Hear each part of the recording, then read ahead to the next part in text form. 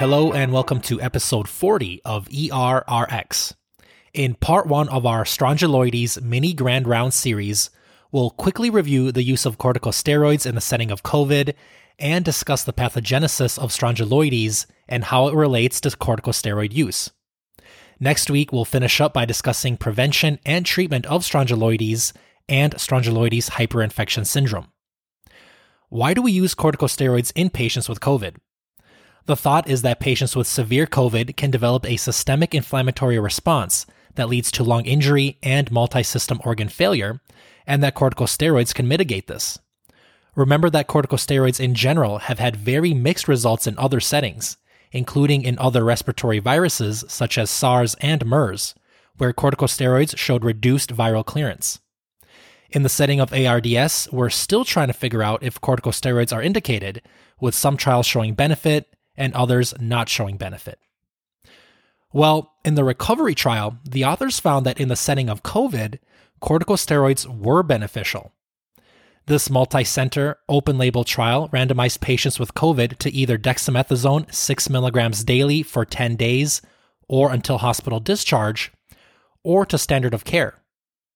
They found that all-cause mortality was lower in the dexamethasone group at 22.9% versus 25.7%, and that was statistically significant.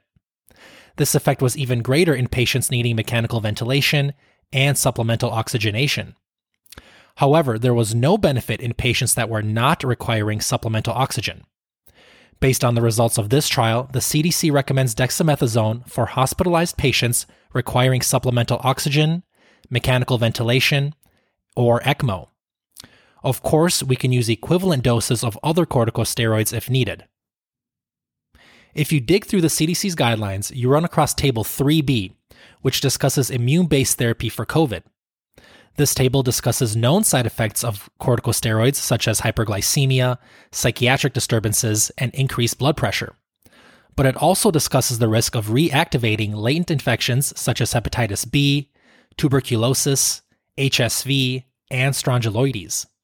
They go on to say that when initiating dexamethasone, appropriate screening and treatment to reduce the risk of strongyloides hyperinfection should be considered. What in the world is strongyloides and hyperinfection syndrome? Strongyloides is a small roundworm that causes strongyloidiasis. There are over 40 species in this genus, Strongyloides stercoralis being the one that infects humans. This worm causes infection through contact with soil that is contaminated with larvae. It's diagnosed with a blood test or microscopic examination of the stool, but there are a lot of drawbacks with these diagnostic tests. The blood test is sensitive, but it's very nonspecific, and antibodies can remain positive for a while. Serial examination of the stool is the gold standard test, but it's still not ideal, since it can take up to 7 exams to reach a sensitivity of 100%. To note, up to 75% of people with chronic strongyloidiasis have elevated eosinophil or IgE levels, but a lack of eosinophilia does not exclude infection. Overall, it is relatively difficult to screen and diagnose these patients. This is something that will come up again in the next episode. It's estimated that strongyloides infects hundreds of millions of people worldwide. In the US, strongyloides is mostly associated with veterans returning from Asia during World War II or the Vietnam War. But outside of this, the highest rates are documented in immigrant populations. The prevalence in this population ranges from 15 to almost 50%, with a high prevalence in Southeast Asian refugees, particularly the Hmong population. The Hmong are a Southeast Asian ethnic group mostly located in southern China, Vietnam, and Thailand. So if you work in an area with a large Hmong population, as I do, it's only a matter of time before you encounter strongyloides in your practice. The signs and symptoms of acute strongyloides infection are mild and very nonspecific. Actually, a large majority of patients are asymptomatic or have very general complaints. These include cough, which develops as the larvae migrate from the lungs and up through the trachea, GI symptoms such as epigastric pain, heartburn, diarrhea, and even hemorrhage, and cutaneous symptoms. Rashes at the site of skin penetration are often the first sign. Larva occurrence is a rash that develops along the buttocks, perineum, and the thighs, and this rash can advance up to 10 centimeters per hour. Patients with chronic strongyloidiasis are often asymptomatic, with GI and cutaneous symptoms being most common.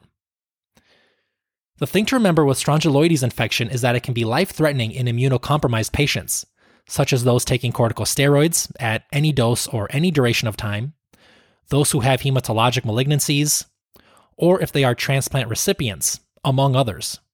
These patients can develop the very deadly hyperinfection syndrome, which we'll discuss next week. As always, thank you so much for your time. If you can, please remember to leave a review of the show on Apple Podcasts. I'll post a direct link to Apple Podcasts in the show notes. Also, you can take a deeper dive into the references I used by checking out one of my favorite apps, Read by QXMD. I created a personalized collection on errxpodcast.com that I think listeners will find very useful.